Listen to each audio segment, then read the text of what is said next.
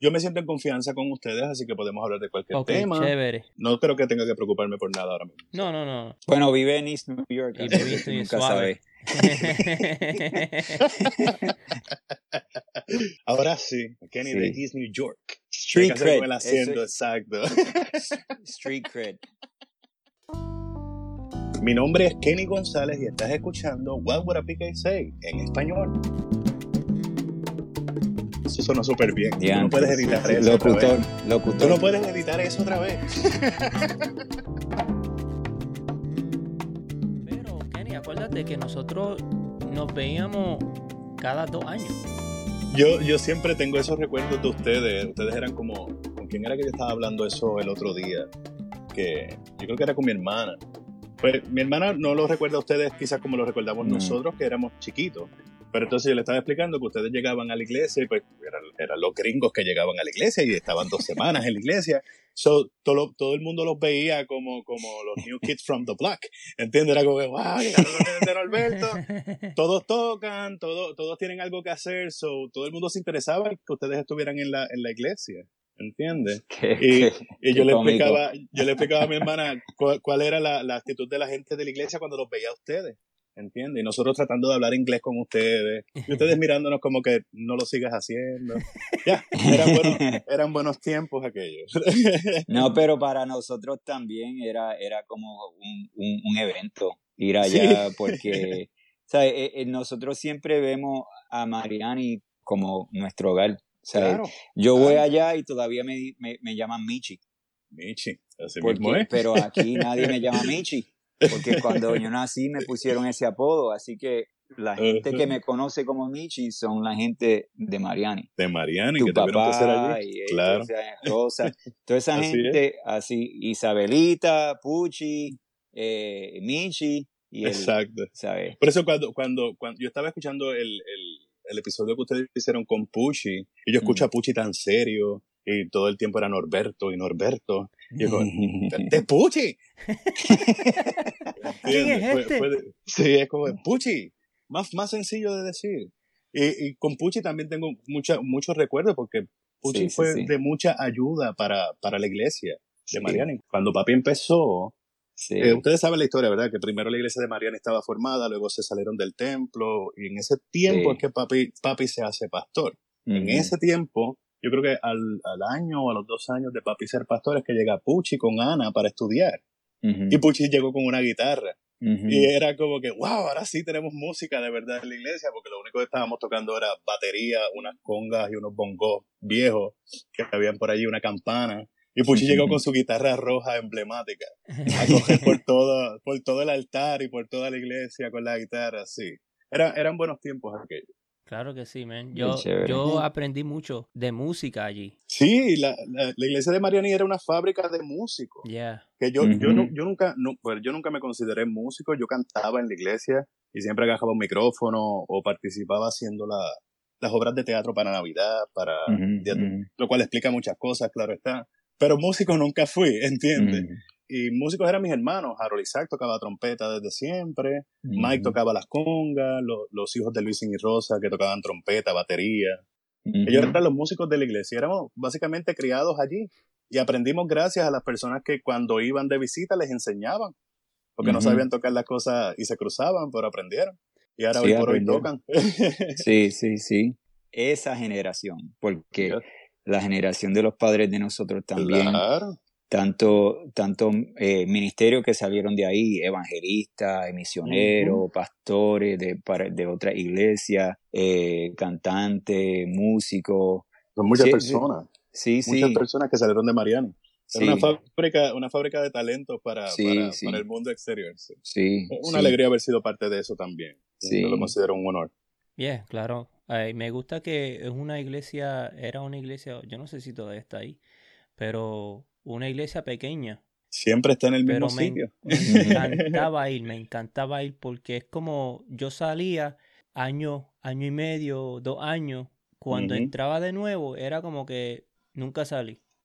Y ese cariño de recibir a las personas, ¿verdad? Como no eran tantos, y te recibían con ese cariño. Es lo mismo que yo les digo a ustedes. Cuando ustedes llegaban era como que, llegó la gente de afuera, hay que comportarse y dejarlos tocar y nosotros tratarlos bien, tratar de hablar inglés nosotros, exacto, la gente llegó de afuera, los nenes de Norberto y Lilia.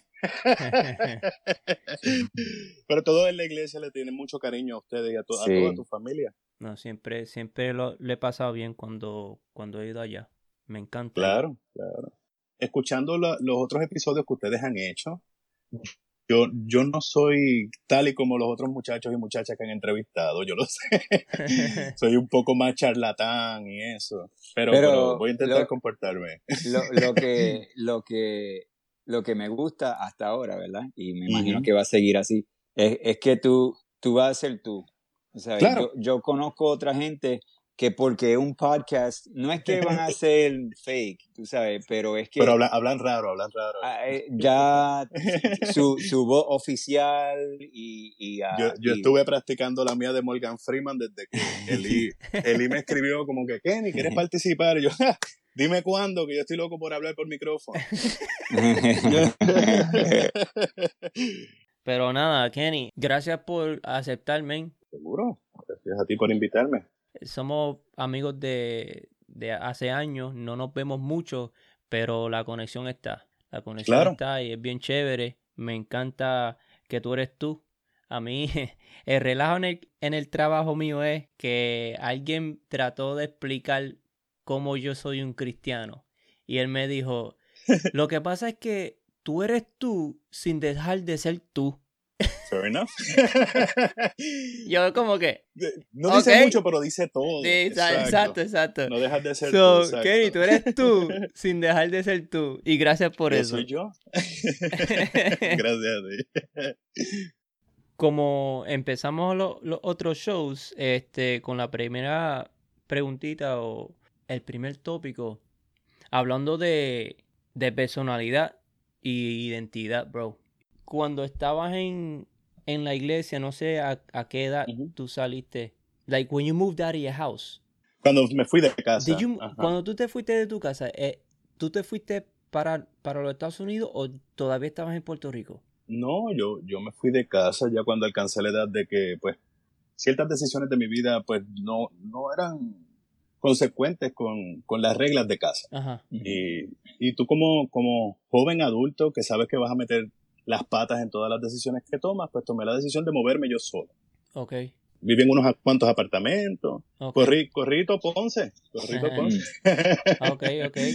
Antes de salir de tu casa, estando en la iglesia, ¿tú sentías que eras una persona en la iglesia y otra persona fuera de la iglesia? ¿Cómo fue esa presión dentro y fuera de la iglesia? Porque hay gente que, pues, frontean hijos de pastor y después cuando están con sus amigos son otra persona. Son peores, son calle pura, ¿verdad? o en la misma iglesia tratan de mantener un personaje y quizás no son una persona adentro y una persona afuera, pero por ejemplo, a mí me gusta el vacilón y qué sé yo, pero cuando estoy en la iglesia como que me tengo que aguantar un poco. Tienes que limitarte, claro. Exacto, porque soy hijo de pastor, no quiero que digan, oh, mira, el hijo de Norberto es un charlatán. Yo creo que de mí siempre dijeron que yo era un charlatán. Yo siempre he sido charlatán, ¿entiendes? Pero sí, entiendo lo que quieres decir. En la iglesia tú mantenías la palabra no es apariencia, pero es apariencia también. Porque cuando tú eres hijo de pastor, pues tú estás trabajando para todo un núcleo completo, ¿entiendes? Aunque tú no lo quieras hacer, aunque no tengas esa obligación, porque no la tienes. Tú eres hijo de pastor y ya, tú no eres pastor. Pero aún así, esa presión tú la sientes, aunque tus papás no te digan a ti, mira, acuérdate que tú no puedes ir para este sitio aunque los demás vayan. Tú te tienes que quedar aquí porque como hijo de pastor no puedes ir. Ya tú sabías que el no, que te iban a contestar para la salida que tú querías, ya eso iba. Y entonces pues mantenías quizás una apariencia, pero como te digo, la palabra no es apariencia. Yo siempre fui charlatán, pero sí me comportaba en la iglesia, claro. La gente de la iglesia pues se merece un respeto. Y la posición de papi también. Y mami y papi nos enseñaron eso. Nunca nos cargaron con el que, recuerda que tú eres hijo de pastor. Porque pues ya para eso estaba la gente que te lo recordaba. Tus papás te hacían el trabajo quizás un poco más fácil. en tratar de ser más entendidos con las situaciones, aunque eran estrictos, don't get me wrong. Papi y mami fueron estrictos, o sea, papi empieza a ser pastor en los 90, en Puerto Rico, de una iglesia pentecostal. So, tú sabes que van a haber muchas cosas que tú no puedes hacer, y ni siquiera puedes pensar. Eso es bien normal, por el tipo de crianza que se nos dio. Pero aún así, yo nunca sentí que papi ni mami nos forzaran eso. Quizás la apariencia externa, ¿verdad? Uno ver cómo la gente te miraba o te juzgaba o te lo decía, porque hay gente que son directas y te dicen, recuerda que tú eres hijo de pastor. Eso lo viví. Y quizás me tuve que limitar en muchas cosas, pero siempre traté de ser yo. Claro, la personalidad uno la va creando según los cantazos que te da la vida. Porque tú no eres de una manera porque te criaron así ya. Tú tienes que tener tus propias experiencias y creas carácter. Y quizás mi personalidad hoy por hoy, o mi carácter hoy por hoy, no es nada relacionado a cómo todo comenzó en la vida, en la iglesia de papi. Pero sí hay una raíz sembrada ahí. Están esos himnos en la mente, están esos momentos que todos compartíamos y éramos felices. Hay tantas buenas cosas para hablar, como también hay cosas que no son tan buenas, pero crean carácter. Y por eso siempre hay que discutirlas, creo yo. Sí. Tú te criaste en una iglesia que luego tu papá fue pastor. Y tú estuviste en una situación que quizás muchos hijos de pastores no han tenido. Quizás algunos sí, pero yo diría que la mayoría no. Incluyéndonos a nosotros, que tu papá, tus padres se conocieron en esa iglesia. Oh, sí. Tus padres eran jóvenes en esa iglesia. Así Desde es. que ellos eran chamaquitos, ellos fueron mami miembros. se crió en esa iglesia desde nacida, o sea, mi abuelita la llevaba a esa iglesia. Y papi, cuando llegó a la iglesia de Mariani, yo creo que papi tenía 15 o 16 años también. Sí se conocían todos desde jóvenes. ¿Qué diferencia tú piensas que eso hizo? Especialmente porque una iglesia pequeña que es realmente como una familia, y pues al tu papá ser pastor de esa iglesia donde él prácticamente se crió, tu mamá se crió ahí, y luego tuvieron su hijo ahí y ustedes se criaron ahí. No sé cuánta historia tú has compartido con otros hijos de pastores que son distintas a la tuya, pero claro. ¿Cómo fue esa experiencia? ¿Qué diferencia tú piensas que hizo esa realidad para ti y para tu hermano? Mira, yo quizás por mis hermanos no puedo hablar porque puede que tengamos las mismas historias, pero no las mismas experiencias. Pero papi es pastor de Mariani después de que la iglesia sale del templo. La iglesia sale del templo, papi era el copastor de esa iglesia en ese entonces. Esto fue en el principio de los 90. Y la iglesia literalmente no tenía dónde ir. Y la iglesia, yo no sé si me acuerdo bien de la historia, se empezaron a reunir de casa en casa porque había fallecido el familiar de alguien y en un velorio los que iban a la iglesia pues fueron al velorio. Y papi predicó en el velorio, cantaron Cuando allá se pase lista, tú sabes, las clásicas de los velorios. Y una persona preguntó de qué iglesia era. Y entonces pues los hermanos no tenían iglesia per se porque habían salido del templo. Y ahí fue que deciden reunirse otra vez. Y quienes deciden reunirse son los mismos jóvenes que mencionaste. Papi, mami, Luis, Rosa, Raúl, Irma, Milagro. Y ahí es que se forma la iglesia de Mariani esta segunda vez, que es como se llama ahora, la iglesia Hermanos Unidos en el Camino. Y cuando papi es pastor, yo creo que yo lo que tenía eran 6 o 7 años. So, creciste moviéndote en eso, en que aunque somos una iglesia pequeña y nos estamos reuniendo de casa en casa, la escuela dominical es en casa de Raúl, pero entonces los cultos de oración es en casa de Luis Torres. Y estábamos corriendo así yo creo que estuvimos como un año hasta que nos metimos en un templo que a papi le prestaron o le alquilaron, realmente no me acuerdo de la historia. Yo recuerdo ese templo. ¿Tú te acuerdas de ese templo, verdad? Cerca del pueblo. En el pueblo, la iglesia se llamaba Remanente Fiel, si no me equivoco. En una esquina. En una esquina, exacto. Wow, estamos viejos. Pues entonces, esa crianza, para mí toda esa gente son familia. No importa el tiempo que pase, y hay personas con las que yo llevo muchos años sin hablar, pero son familia.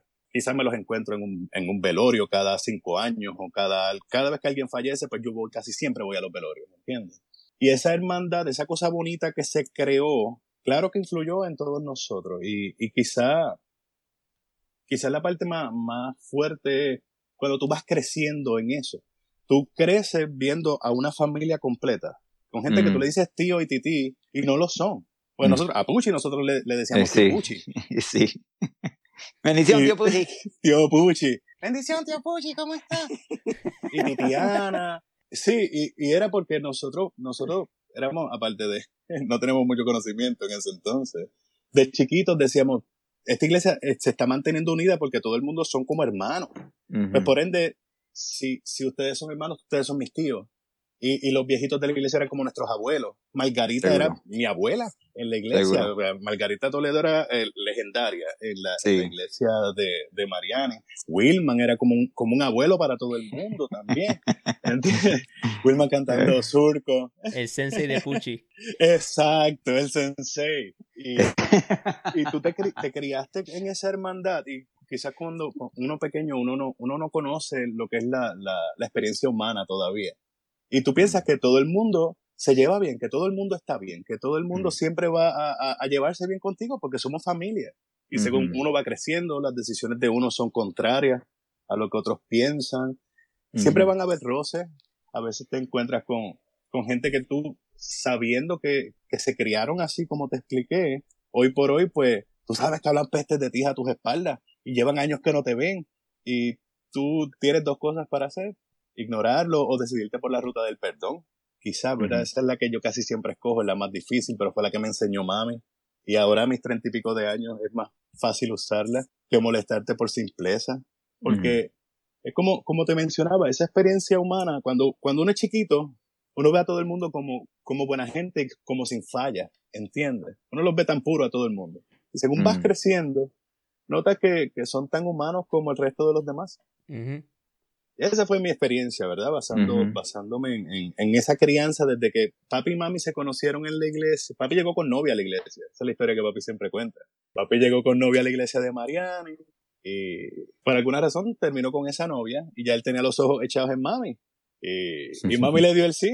Y así estuvieron 35 años juntos hasta que mami falleció hace ya 9 años. Sí. 9 años, wow. 9 años, el 4 de julio. Oh, wow. Wow. Murió 4 de julio como para que no se nos olvidara nunca. Ya, lo hizo a propósito. Siempre lo decimos así. Kenny, hablando de Mariani, ¿cuál fue una memoria quizás favorita más? Una memoria favorita, algo positivo que te chocó positivamente, porque, siempre es fácil hablar de lo malo y claro. Quiero hablar de lo positivo. ¿Y cuál fue una de esas memorias? Cuéntanos. Yo creo que cosas buenas pasaban demasiadas cosas buenas en Mariani, entre cosas que te hacían reír, que en Mariani siempre pasan cosas también graciosas, pero yo creo que lo más lindo que yo pude sacar de mi experiencia como hijo de pastores con los hermanos de Mariani es como ellos son con papi. Es un amor bien desinteresado que le tienen a él y llevan en esa relación por muchos años, casi 30 años ya. Y papi puede enfermarse, papi le puede pasar 20 cosas y ellos están ahí, detrás de él, siempre, o al lado de él más bien. Y ese apoyo es algo que yo siempre atesoro con un corazón bien agradecido. Porque a veces yo, compartiendo con otros hijos de pastores, las juntas de la iglesia se reúnen y rápido es como que, oye, sácate a este porque está enfermo y no puede cumplir con una cierta responsabilidad, sácalo. Entonces, cosas así que pasan y pasan. Aún papi estando en sus momentos más difíciles de salud y quebrantos de salud, ellos siempre han dado la milla extra junto con él. Wow. Y eso es algo que yo siempre admiro de la gente de Mariani. Sí, también en cuanto a mí, yo creo que la experiencia de uno poder crear esos lazos desde tempranas edades, donde pueden pasar 1000 años y tú ves a las personas y como quiera sabes que esa relación está. Que no importa lo que pase, el amor cuando es genuino siempre va a estar. Y yo creo que esas son de las experiencias que tengo positivas. Graciosas tengo miles, porque en Mariani pasaba muchas cosas. En Mariani era divertido para estar. Pasaban muchas cosas graciosas. Y como lo que te pasó de la parcha, Misael, a mí me pasaron 20 cosas. En Mariani entraban cucarachas por las ventanas a veces y tú veías a las hermanas cogiendo para arriba y para abajo en los cultos de oración. Eran buenos tiempos aquellos. Uno se tenía que reír porque es que no quedaba de otra. Y la gente siempre fue buena en el trato hacia nosotros como familia de pastoral. Siempre estuvieron ayudando. a papi y a mami en especial. Cuando mi mamá quedó embarazada de la nena, la iglesia hizo todo como si la nena fuera de ellos. Eran todos enamorados de ese momento, y se le celebró su cumpleaños, el baby shower, todo. Tú cuando eres pequeño, tú ves esas muestras de amor desinteresado y las guardas y las atesoras de una manera bien bonita. También me acuerdo de cuando, ustedes claro que se acuerdan ustedes del de Yoito. Yoito dirigía el equipo de música, el grupo de música en la iglesia, lo dirigió por un tiempo. Y era cuando teníamos bien montado el equipo, el grupo musical. Y donde quiera que iba a los cultos o a las iglesias en diferentes actividades, Mariani se votaba. Y eso era, tú te sentías orgulloso, era como que tenías un equipo ganador. Y era gracias a Yoito, a Pucci, of course. Pucci hizo mucho por la iglesia de Mariani y yo siempre voy a vivir bien agradecido de toda la ayuda que quizás él no notó que le estaba dando a papi, pero lo hizo. ¿Entiendes? Quizás él simplemente estaba yendo a la iglesia y estaba estudiando en Puerto Rico, pues por ende se estaba congregando en la iglesia de papi. Pero fue de mucha ayuda para papi también. Eran muy buenos tiempos, de verdad. Siempre me sacan una sonrisa. Lo que tú dices, pues también, como dije hace poco, que de parte de nosotros también, ¿verdad? Claro. Porque vamos a decir mi hermano Pucci, Norberto, como le digan, ¿verdad? Perdona, Pucci, Norberto. ¿Verdad? Cuando él llegó allá a estudiar en Ponce y llegó con su esposa Ana, él pudo haber escogido otra iglesia. Cualquiera. Y no es fácil decir, yo me voy a quedar en esta iglesia porque en ese momento estaban en esa transición que todavía no se estaban congregando en su propio templo, ¿verdad? Tenían que recoger el equipo y cuánta cosa, lo que sea, ¿verdad? Era todo un evento terminar un culto para ese tiempo, sí. O sea, para nosotros, cuando nosotros llegábamos a Puerto Rico, si no era la primera parada que hacíamos, era la segunda, porque esas son las raíces de nosotros realmente. Entonces, a mi hermano recibir ese apoyo cuando él primero se mudó para Puerto Rico y hacía muchísimo tiempo que él no vivía en Puerto Rico, la iglesia lo ayudó a él y él dijo, pues, esta es mi familia, yo me quedo aquí, yo no importa lo difícil que sea la situación. O sea, él se quedó y no éramos de la misma denominación, que no era, nosotros nos criamos MI y para ese tiempo Mariani como tú dijiste, se afilió a Asambleas de Dios. Y todavía, no importando lo que decía el letrero o lo que sea, todavía era la familia de Mariani. Claro. Y me alegro que mi hermano estuvo allí y nosotros como familia le agradecemos a ustedes por siempre ser familia para nosotros. Yo recuerdo cuando tú llegaste, no fue si que tú llegaste solo, porque primero llegó Pucci con Ana, después llegaste tú, creo que tú ibas a estudiar o algo. Yo me acuerdo que tú llegaste y rápido empezaste a tocar los timbales. Y estaba todo el mundo como que, wow, eso suena bien duro. Y ahí en Mariani que todo hace un eco. Como Mariani es tan pequeño, pues entonces cuando Misael metió el primer corte, todo el mundo como que, okay, Pucci toca guitarra y la guitarra suena suave. ¿Qué es este ruido? Pero también eran locos contigo y contigo también, Eliezer. Y con tu papá, yo recuerdo que ustedes siempre daban la sorpresa porque ustedes no llamaban a nadie para dejarles saber que iban a ir a Puerto Rico. Sí, el culto ya había empezado un domingo y llegaban todos ustedes. Y venía tu papá ya vestido con su corbata, a veces con su gabán, y ya él sabía que iba a predicar porque es que le tocaba, porque llegaban las superestrellas de New Jersey a visitar a Mariani. Claro que sí, eran buenos momentos y yo siempre los atesoro, al igual que a tu mamá. Yo me acuerdo tu mamá cantaba cada vez que ella llegaba a Puerto Rico, agajaba el micrófono y siempre tenía 1 o 2 himnos y los cantaba preciosos. Siempre me acuerdo de la voz de ella también. Son memorias apreciadas porque, como dice Misael, parte de ir a Puerto Rico era ir a Mariani. Claro que sí. Ver a ustedes, a janguear ahí con Joito. Yo era más con Mike que estaba que con ustedes, pero ya por la edad, y Mike y Joito siempre estuvieron juntos en ese tiempo que Joito estaba en la iglesia también. Y Harold Isaac pues siempre le gustó la música. Yo, como te dije, yo empecé, yo creo que yo cogí como un semestre de trombón y dije, esto es demasiado complicado para mi cabeza. déjame yo cogiendo el micrófono, yo canto cuando haya que cantar para resolver, prepara algún drama que se necesite y con eso cuadramos. No me voy a estar rompiendo la cabeza cogiendo clases de instrumentos. Y gracias a Dios, pues por lo menos se pudo sobrellevar por muchos años allí en Mariana. Es bien importante, Mariani para mí fue bien importante. Como músico, Claro. como persona, aprendí mucho ahí. Y trabajo, un verano trabajé con Freddy. Oh, claro, que los benditos. Yo entendía que eso era explotación, porque ustedes llegaban y los ponían a trabajar en construcción, a coger sol. Yo nunca trabajé con Freddy. No tuviste ese privilegio. Bendecido pero hasta Mishak trabajó con Freddy. Mira, yo viví en Puerto Rico toda mi vida y yo nunca trabajé con él.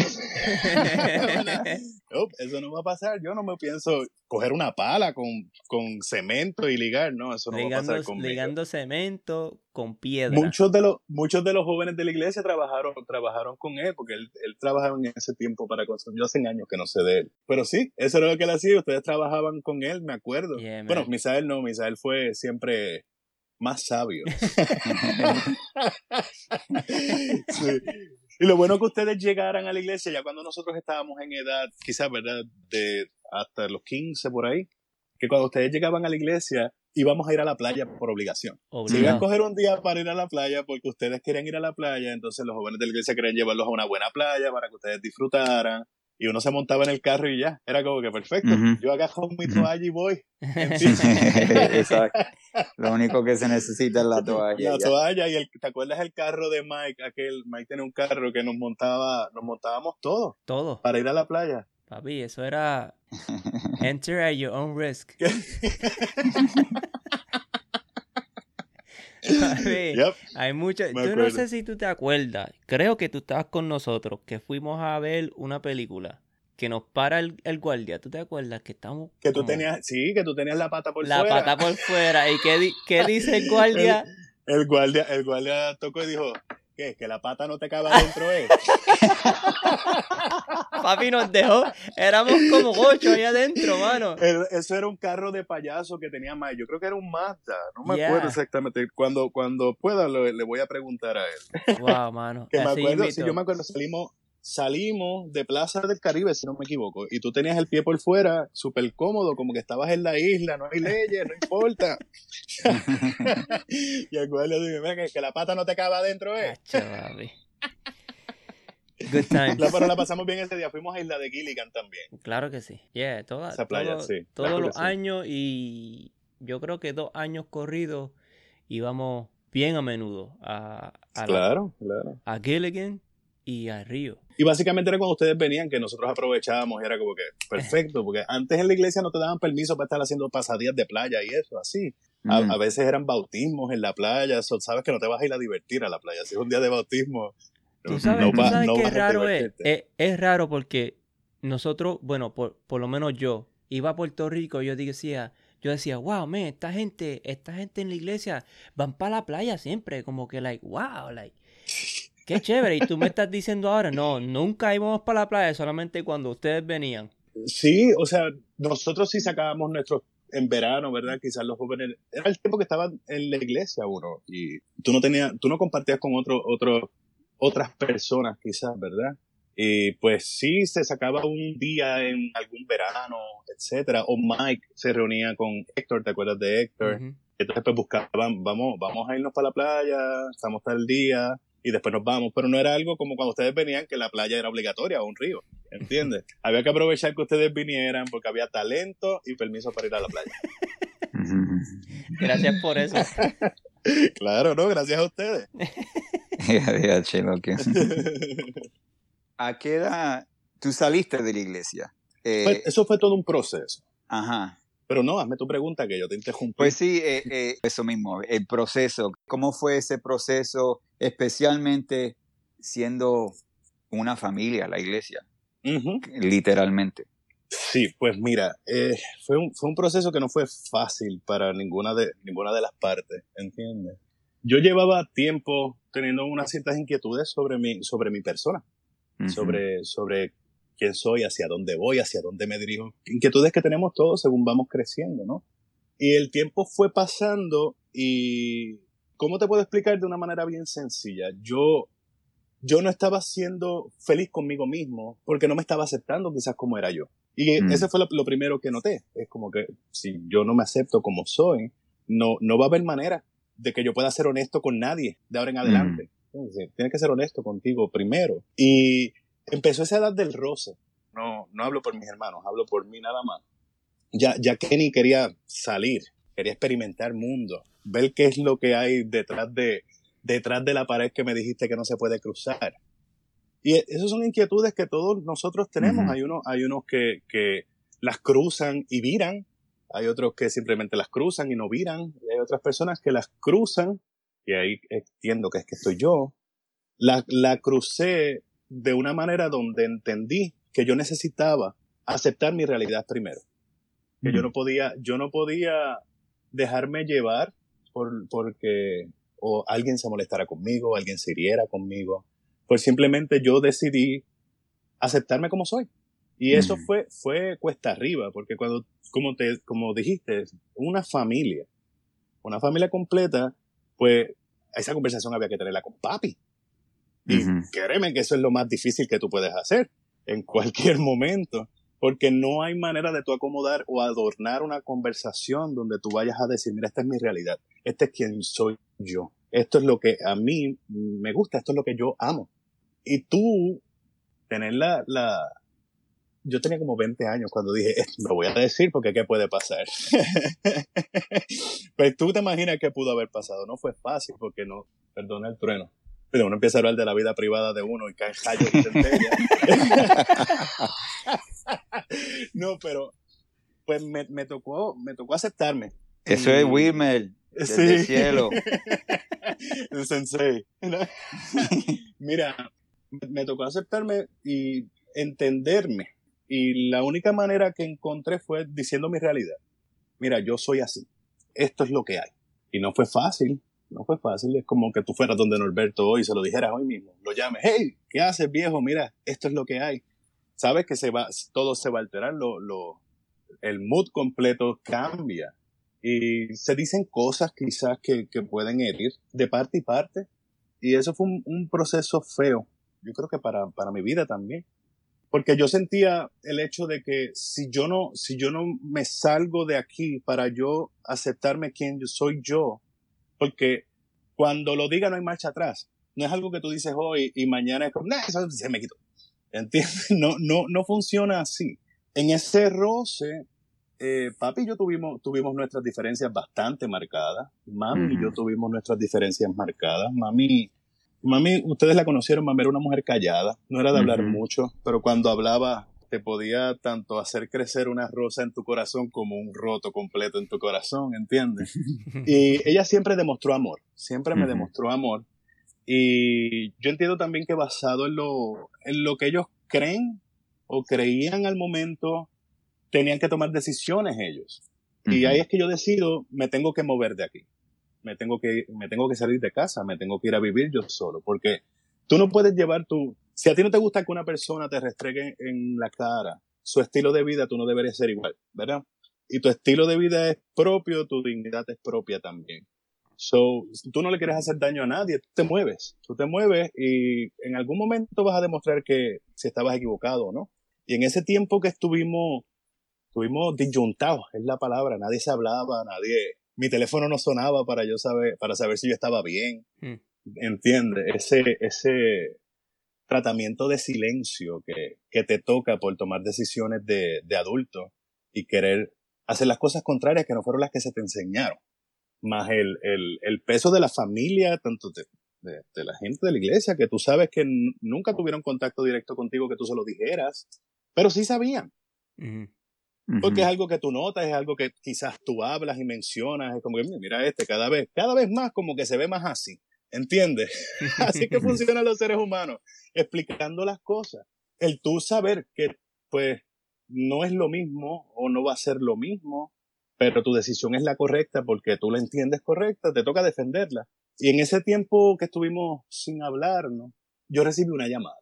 Y esa llamada era mami. Mami nunca llamaba a nadie. A mí me llamó y me dijo, mira, para que vengas a comer, que voy a preparar cena para ustedes aquí. Y yo me empecé a reír porque mami no era de estar preparando cenas y cosas así. Yo quería llegar a casa, en casa iba a haber comida. Tan sencillo como eso. Cuando llegué no había cena, mano. Eso fue como que esto va a ser como un intervention que me quieren hacer, esto es una encejona. Yo fallé, mis antenitas de vinil no estaban funcionando perfectamente. Y cuando llegué, mami me deja saber que tiene cáncer. Wow. Y ahí a mí se me cayó el mundo. Porque pues no es como, no es lo que tú esperas escuchar de un familiar.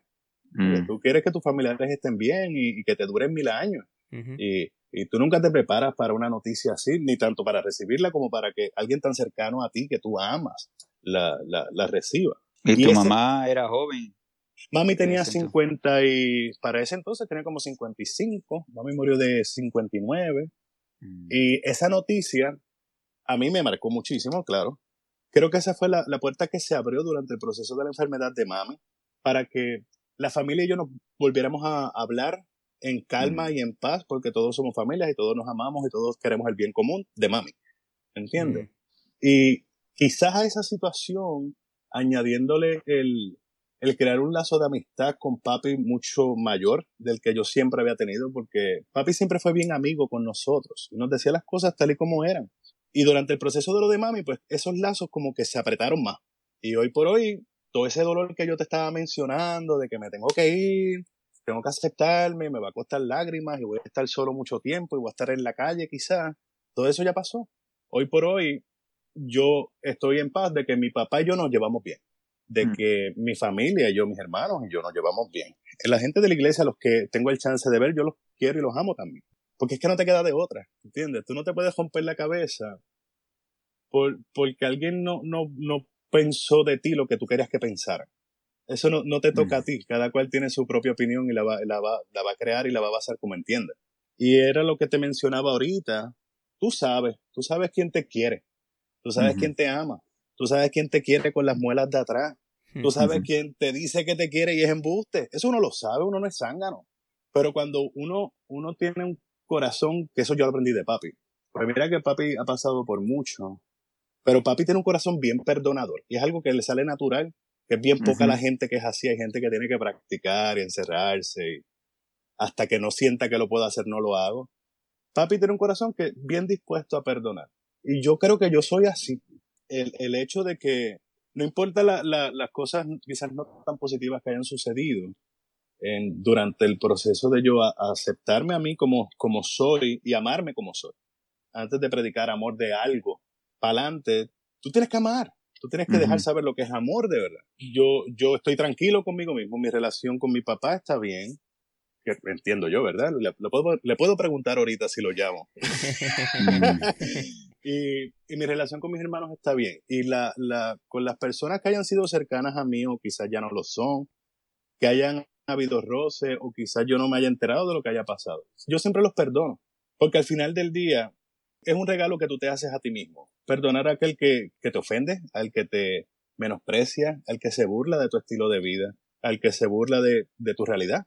Y aprendes. Ya ahora a los 35 es más fácil perdonar y aprender versus cuando uno era más chamaquito, que entonces era vámonos a la calle y meter las patas todo el tiempo que pueda, ¿entiendes? Pero es parte de crecer. Sí, yo entiendo que en el momento, porque tu mundo, ¡pum!, cambia de cantazo. Claro. O quizás no de cantazo, pero hay un momento clave por una decisión o por una conversación o lo que sea, que todo cambia de dirección. Claro. Y eso da miedo. Eso da miedo y uno se siente inseguro, ¿verdad? Y hasta culpable también. O hasta culpable, ¿verdad? Así que eso para cualquier persona es como el mundo se le pone al revés. Y eso es bien difícil de procesar y es bien fácil tú entrar. Obviamente yo no conozco nada de esto porque la última vez que yo te vi, yo no sé si tú tenías como 12 o 13 años o algo así. Yo creo que no tenía ni canas ni pelo en la cara. No. Sí. Entonces yo no entendí, yo no supe nada de ese proceso, yo no fui testigo de nada de eso. Te salvaste de muchos malos gatos, ¿viste? No. Uno no sabe, bueno, Dios sabe todas las cosas, yo entiendo, pero que es difícil. Claro. En ese momento todo cambia y pues tú tienes que comenzar de nuevo. Claro. Aunque te sientas seguro de ti mismo, ¿verdad? Tú tienes que comenzar de cero, prácticamente. Claro. Pero no sé si esa experiencia, ¿verdad? Ahora que también mencionaste lo de tu mamá, ¿qué fue lo más difícil o lo más fuerte? ¿Tomar esa decisión que tuviste que tomar o recibir la noticia de tu mamá y su diagnóstico? Yo creo que las dos son difíciles en escalas diferentes, claro. Seguro. En cuanto a mi realidad, ¿verdad? En cuanto a mi sexualidad y eso, yo tomé la decisión. Había que hacerlo. Iba a pasar tanto cuando yo dije vamos a hacerlo ahora que me siento inseguro de hacerlo, como si hubiese pasado 20 años después. Era algo que iba a suceder. Porque no hay nada que tú puedas ocultar por mucho tiempo, ¿verdad? Y hay cosas que son verdades y tienes que exponerlas tal y como son. Pero lo de mami me afectó en el sentido, yo creo que en el nivel de las creencias que uno tiene. A nosotros siempre nos enseñaron, recuérdate que no hay nada imposible, que papá Dios sana y que si tú oras y tienes fe, esto se va a solucionar. Y entonces pues condicionas el resultado de tu oración a tu falta de fe y a veces una cosa no tiene que ver con la otra, ¿entiendes? Y quizás te hizo entender que muchas veces las cosas como te las explican no necesariamente funcionan así, ¿entiendes? La fe es algo que cada quien la decide tener y es maravilloso por usarla. Y esa esperanza que todo ser humano tiene de que algo va a estar mejor, claro, pero hay cosas que tú no puedes cambiar, que ya están diseñadas para que sucedan. Y más cuando el cuerpo, ¿verdad? Somos materia orgánica. Y son cosas que pueden suceder.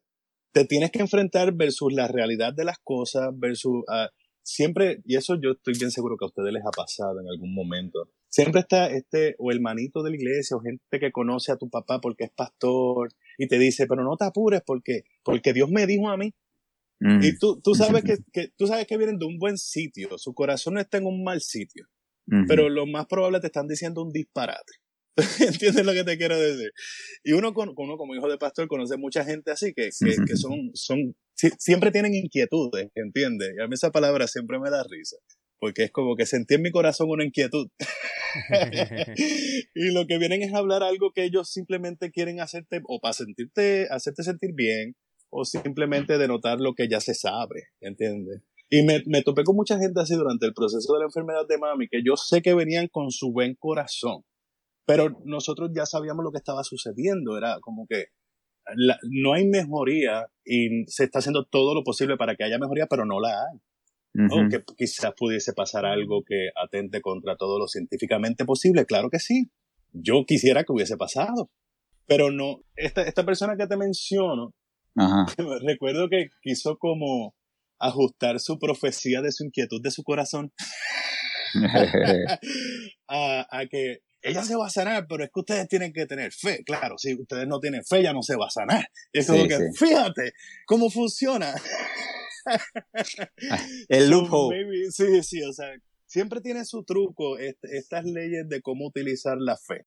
Y te encuentras con personas así, y en cuanto a lo demás, pues sí, te marca tu sistema de creencias. Tú te das cuenta que no necesariamente todo lo que aprendiste de nene, de todas las cosas que pueden suceder, van a suceder, ¿entiendes? Y te topas con eso de que, mira, esto no es así como quizás me lo enseñaron.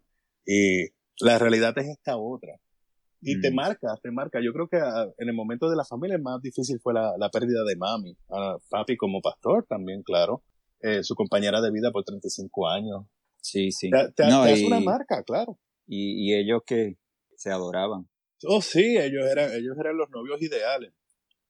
Papi, papi siempre dice, yo siempre fui la cabeza del hogar, pero tu mamá era el cuello. Papi dirigía la cabeza y mami le movía el cuello. Era una buena relación. Y de ello yo aprendí lo que tú amar desinteresadamente. El hecho de que cuando papi se convierte en pastor, los que eran pastores de Mariani antes eran familia de mami directa. So, hubo un tiempo en que ninguna de las familias de mami le hablaba a mi mamá.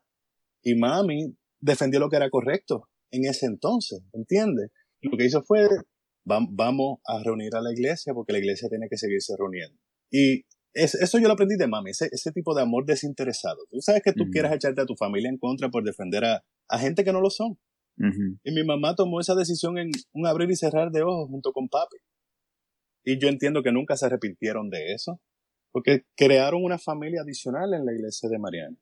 Sí, sí. Por eso todavía existe esa iglesia. Todavía. Yo creo que ya tiene más de 70 años de fundación esa iglesia, Percy. Wow. Desde los 50. Yo realmente tendría que preguntarle a papi, que es el que tiene toda la información y fotos viejas, etcétera. Pero se continuó gracias a que ese grupo decidió quedarse unido, ¿verdad? Y hoy por hoy el resultado aún está. Todos los domingos tú vas a ver a papi ya mayor como está, abriendo la iglesia, entrando, prendiendo los aires, los abanicos. Es toda una estampa completa. So, cuando vayan a Puerto Rico, pasan un domingo por Mariani para que vean a papi. Claro que sí. Yo debería ir también. Kenny, ¿nos puede decir, Eli? Dale. Que si nos puede decir algo de esos cambios de tu fe en cuanto a, tú mencionaste tu sexualidad, ¿verdad? Sí, porque sigo diciendo, tomé mi decisión, dije esto lo puedo editar, Eli, tranquilo. Me puse a decir esto y todo el mundo que lo esté escuchando va a decir, pero qué cambios, dice él, qué fue lo que se hizo y no me están viendo y uno no sabe qué es lo que van a estar pensando que yo me hice. No, claro, ese es el elefante en el cuarto, ¿no? Es algo que la gente siempre, yo entiendo que supo. O sea, todos tus hermanos son músicos, todos tus hermanos son locos con deporte, todos los muchachos de la iglesia son locos con deporte y con vamos a tal juego, vamos a hacer esto. ¿Y qué yo estaba haciendo? Una obra de teatro para el día de Navidad. Algo iba a pasar ahí, ¿entiendes? Y basándome en eso, mi sexualidad y mi fe, ¿cómo tú lo puedes quizás amarrar los dos? Es algo bien difícil. Yo creo que a veces el hecho de que, pues, tú sabes que el tú aceptar tu sexualidad te gana, la primera línea es como, ok, pues tú no eres bienvenido aquí. Eso es lo primero que te enseña. No eres bienvenido, es contrario a todo lo que dice aquí, o es contrario a lo que dice allá. No cabes por esto, o la mirada de lado, como de que qué puede pasar. Y en cuanto a mi fe, yo mantengo mucha en mi base, ¿verdad? En mi fundamento de la crianza de la iglesia. No quizás tanto en cuanto a lo que son los adeptos y lo que hay que hacer, etcétera, pero siempre hay un himno en mi mente que me recuerde a algún tiempo que fue mejor.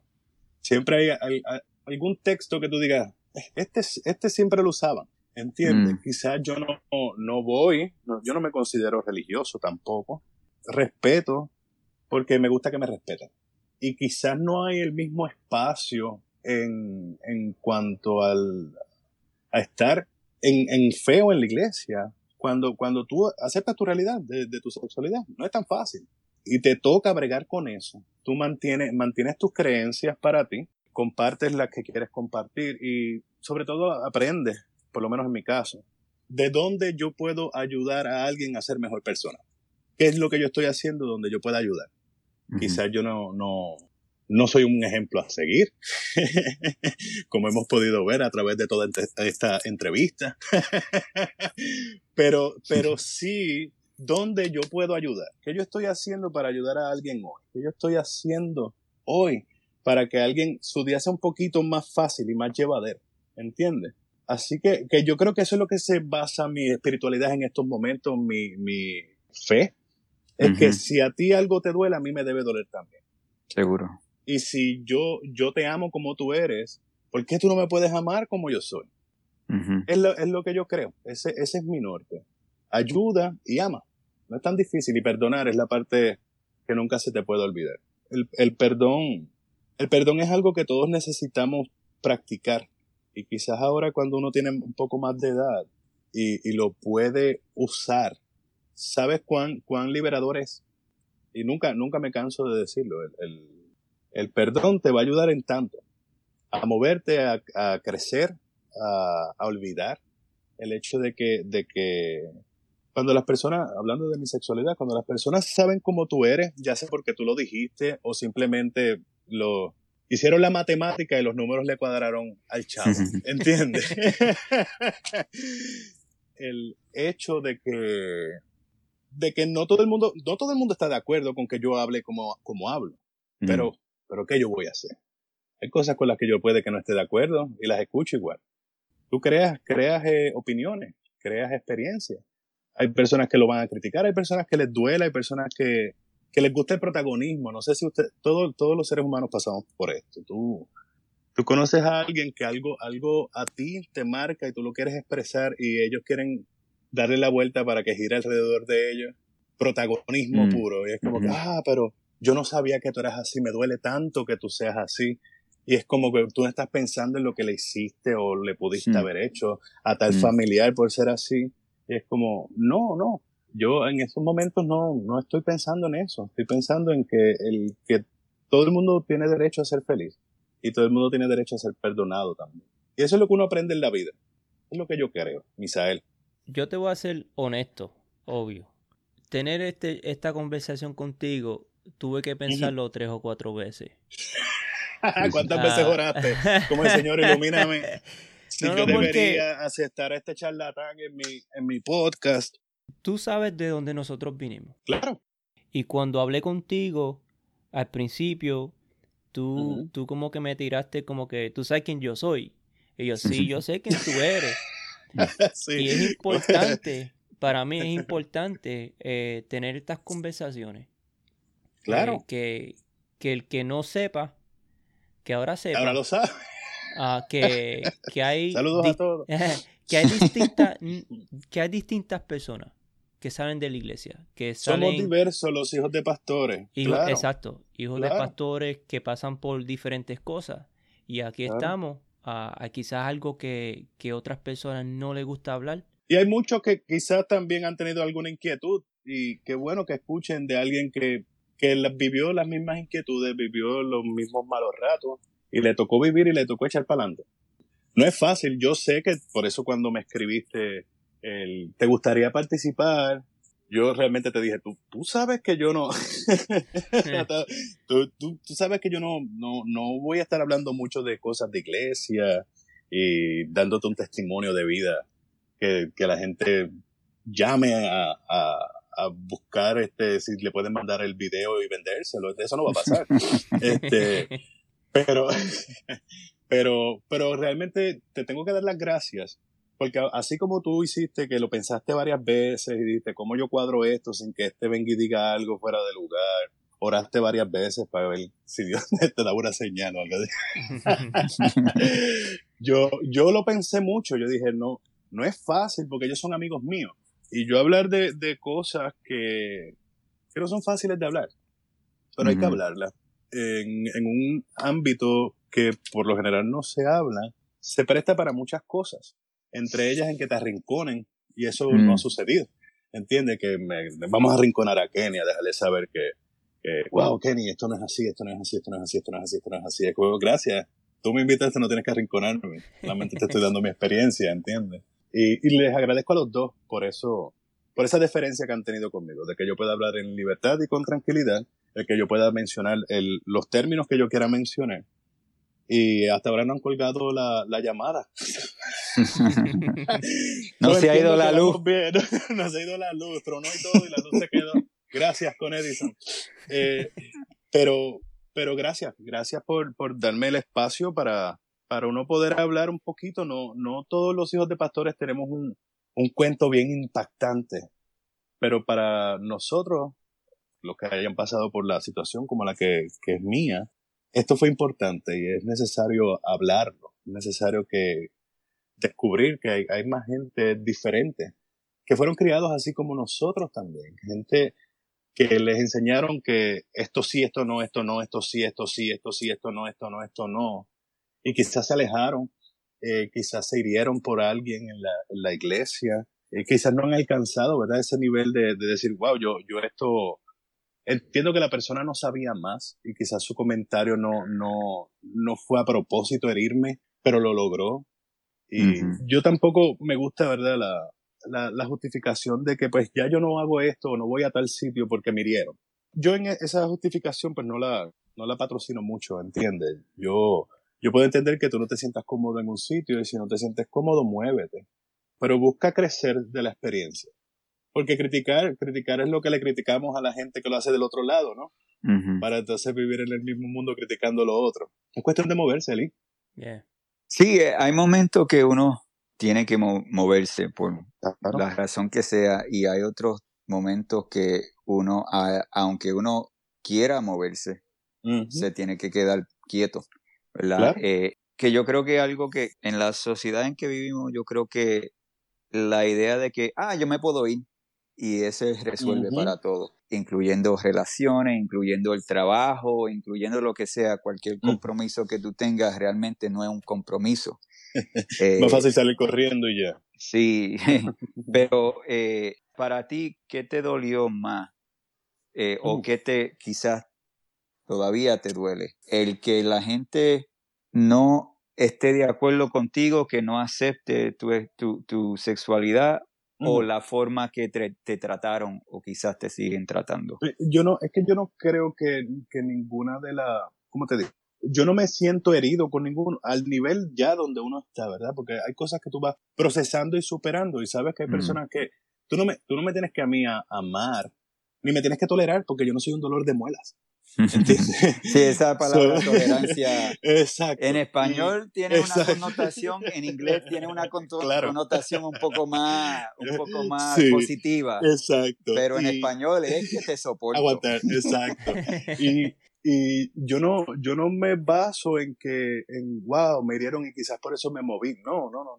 Yo, en un mundo maravilloso y perfecto, esta conversación no la estuviésemos teniendo porque esto es algo normal. En un mundo perfecto, donde esta conversación pueda fluir normalmente sin tener que pensar en wow, ¿y qué va a pensar el que escuche esto y qué va a pensar el otro? Pero no vivimos en un mundo perfecto, vivimos en un mundo que va en camino, ¿verdad? A moverse hacia algo mejor, esperamos, ¿verdad? Y yo no me siento herido, porque es como te dije, yo no puedo decir que me siento herido con nadie porque no me aceptó, porque no me toleró o porque no me amaron como yo soy, porque es que no es el norte, ¿entiendes? No es mi norte que a mí tú me ames como yo soy, con que me respetes es suficiente. Con que, claro, si mi vida para ti es una burla, el problema no soy yo, el problema eres tú. Si mi vida para ti es tema de conversación en una mesa donde yo no estoy, pues el problema eres tú, no soy yo.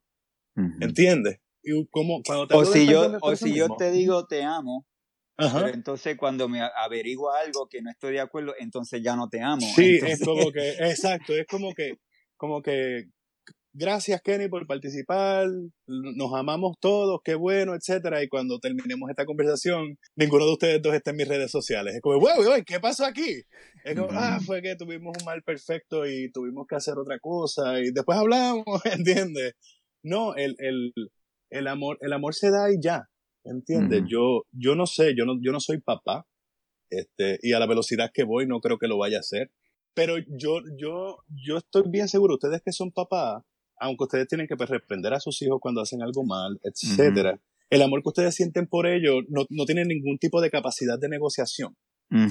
Ningún tipo de capacidad. Tú no tienes por qué negociar el amor que tú sientes hacia tus hijos. Y así es el amor que uno espera en la vida, de recibir de las personas cercanas a uno. Gracias, ¿verdad?, a la vida que a mí me ha dado tanto. Yo sé que mi papá, su amor por mí no es negociable.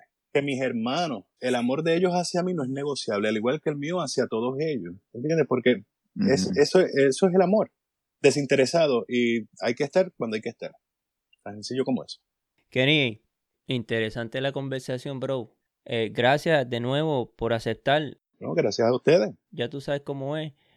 Somos panas, bro. Y siempre. Ustedes cuenten conmigo para lo que necesiten. Si hay que hacer algún otro revolú, ustedes me llaman. Gracias Tengo por el tiempo ser disponible. tan transparente, bro. Que no es fácil. Eso no es fácil y a veces es tan bueno como lo puede no serlo. Pero hey, ustedes necesitaban transparencia y para eso yo estoy aquí, ¿entiendes? Así que gracias a ustedes por la oportunidad. Me gustó mucho verlo. Le mandan saludos a todo el mundo que ustedes tengan por allá, que yo hace tiempo no vea tampoco. Gracias.